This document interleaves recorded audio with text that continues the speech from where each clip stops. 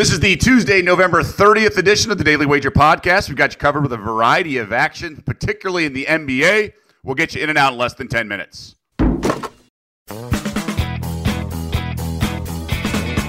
Welcome to the Daily Wager Podcast, presented by DraftKings, America's top-rated daily fantasy app. I am Doug Kazarian alongside Tyler Fulgham. Tyler, good to be with you, my friend.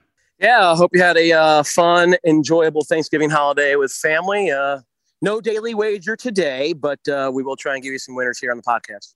Yeah, Jimmy V week, altering our schedule one more day, so we'll return to linear television tomorrow, 6 Eastern on ESPN2. Of course, it is a very important day and week for us here at ESPN, but we do have a podcast for you. We got a big game tonight with the Warriors and Suns, and Phoenix a short home favorite. And, you know, one thing Golden State's dominance and run this start to the season has done is overshadowed other teams that have been pretty impressive, and Phoenix is one of those teams. They've really just delivered. After a slow start initially out of the gates, it's been a pretty impressive run. They are 17-3 overall. Golden State 18-2. So remarkable combined 5 losses, and here we are the last day of November. What's your play here, Tyler, if anything? I'm going to take the points with the Warriors. They rate out as the slightly better team. They have the better record.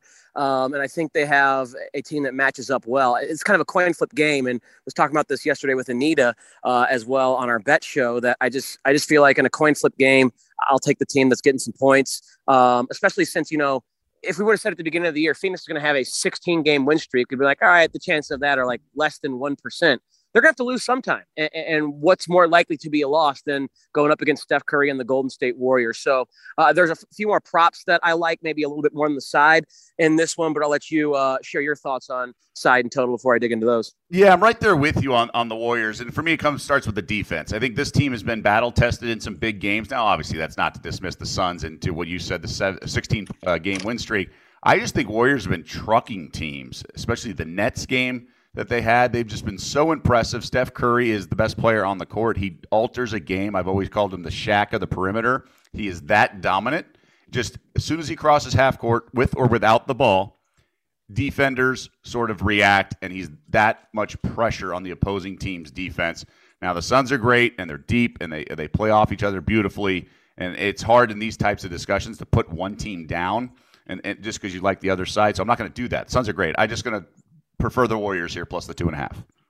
Yeah, I'm with you 100% on that. If it was Suns plus 2.5, I'd play the Suns side plus 2.5. But we're getting points with the Warriors, so that's my preference. As far as props here, you mentioned how the Warriors grade out as, you know, the best team in the NBA defensively in just about every metric possible, rebounding as well as the number one rebounding team, despite, you know, not having tremendous length. So I'm looking at first, DeAndre Ayton. I think Ayton's going to struggle to make an impact on this game like he has in other games with better matchups. Draymond Green is obviously, he's giving up some size to Ayton, but certainly not any strength. And like I said, the rebounding rate for the Golden State Warriors is number 1 in the NBA. I'm going to play Ayton under 14.5 points. That was what I saw it at yesterday. I don't know if it's come down a little bit or not, but I think Ayton's going to struggle to score in the paint against this Golden State defense that switches well, plays the pick and roll well. I think if there's production above expectation on the Phoenix side, it's coming from the perimeter. Speaking of which, that's why I'm playing Chris Paul over 20, I believe it's 24.5 points plus assists. And Chris Paul at this point in his career is a big game hunter. Like, he gets up for the best competition, and there's no competition in the NBA right now better than Steph Curry and the Golden State Warriors. Last year when the Warriors were really, really bad, Chris Paul exceeded 30 minutes in only one game. Golden State ended up winning that game by 6 points, but Paul played more than 30 minutes and had 24 points and 10 assists. I fully expect this to be a tight, competitive game for 4 quarters, which means I expect Paul to play well over 30 minutes, and I think he's going to take on the scoring load alongside Devin Booker on the perimeter, since the easiest matchup, micro matchup on the defense is Steph Curry, the guy who will be guarding him. So I think Paul's going to have to score a lot, and of course, he's a guy who can give you 10 dimes with his eyes closed.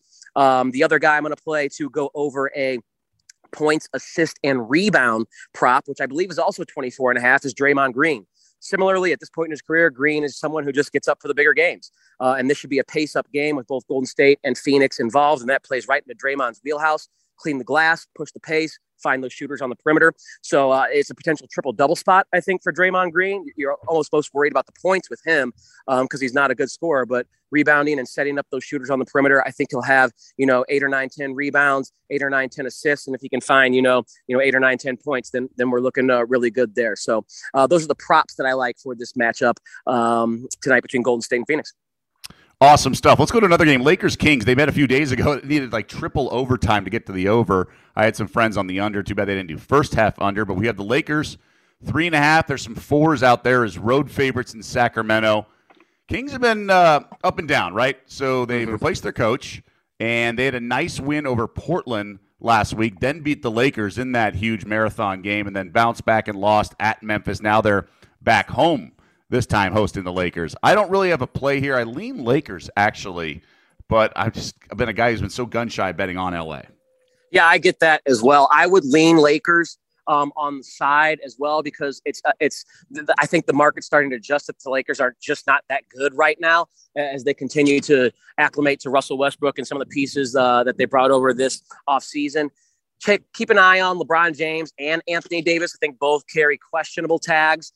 If Davis plays, whether LeBron plays or not, he should absolutely dominate in the paint. The Sacramento Kings have just been hemorrhaging fantasy points in any way, shape, and form. Block shots, steals, points, rebounds, assists to big men. And AD, we know, is as good as any in the game. He's stepped it up, especially lately defensively, because I think he's realized that, we got to kind of win some of these games early in November and December, despite the fact that the Lakers are probably a team that really doesn't care and really isn't motivated until, March or April. But a team like Sacramento who's struggling, you got to beat them. So I think AD applies himself, and even 80% effort from AD should still give him, 30 points and 10 rebounds against this outfit, especially if LeBron James does not play. We know Russell Westbrook is going to push the pace. I would go over the point total in this. Both defenses are awful. The Lakers have not played good defense as a team. The Kings do not either, and they're pushing the pace even more now with Alvin Gentry as opposed to Luke Walton. So maybe we get another overtime game, but even if it's not, I would play this total going over, especially if LeBron is out. There'd be a little bit of trepidation if LeBron's in because we know he likes to slow things down at his age. But I'm thinking, regardless, the play is to go over the total. And if you like props, Anthony Davis should have a big night again, especially if LeBron is not available. Couple other games. The only one that stands out is maybe Knicks plus 6.5 at Brooklyn. Obviously not a lengthy road trip for the Knickerbockers. I think just 6.5 is a big number, although this Brooklyn team ceiling is really high. Ceiling's much higher than the Knicks, but are we going to get that ceiling? They are coming off a loss to Phoenix after a successful quick road trip. I don't know. Brooklyn's been shaky against the number. I'm going to grab the 6.5.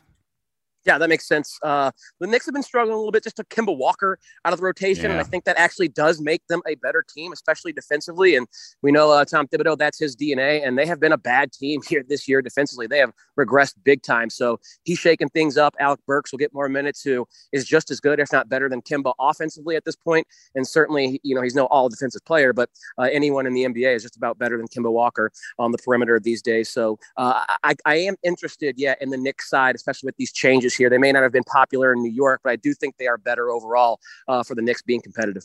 All right, good stuff as always, Tyler. Appreciate the insight. I know our listeners do as well. And as Tyler alluded to earlier in the pod, no show today. We're back on the airwaves tomorrow, 6 Eastern. We'll have another pod in the morning as well. Best of luck to everyone today, and we'll catch you here tomorrow.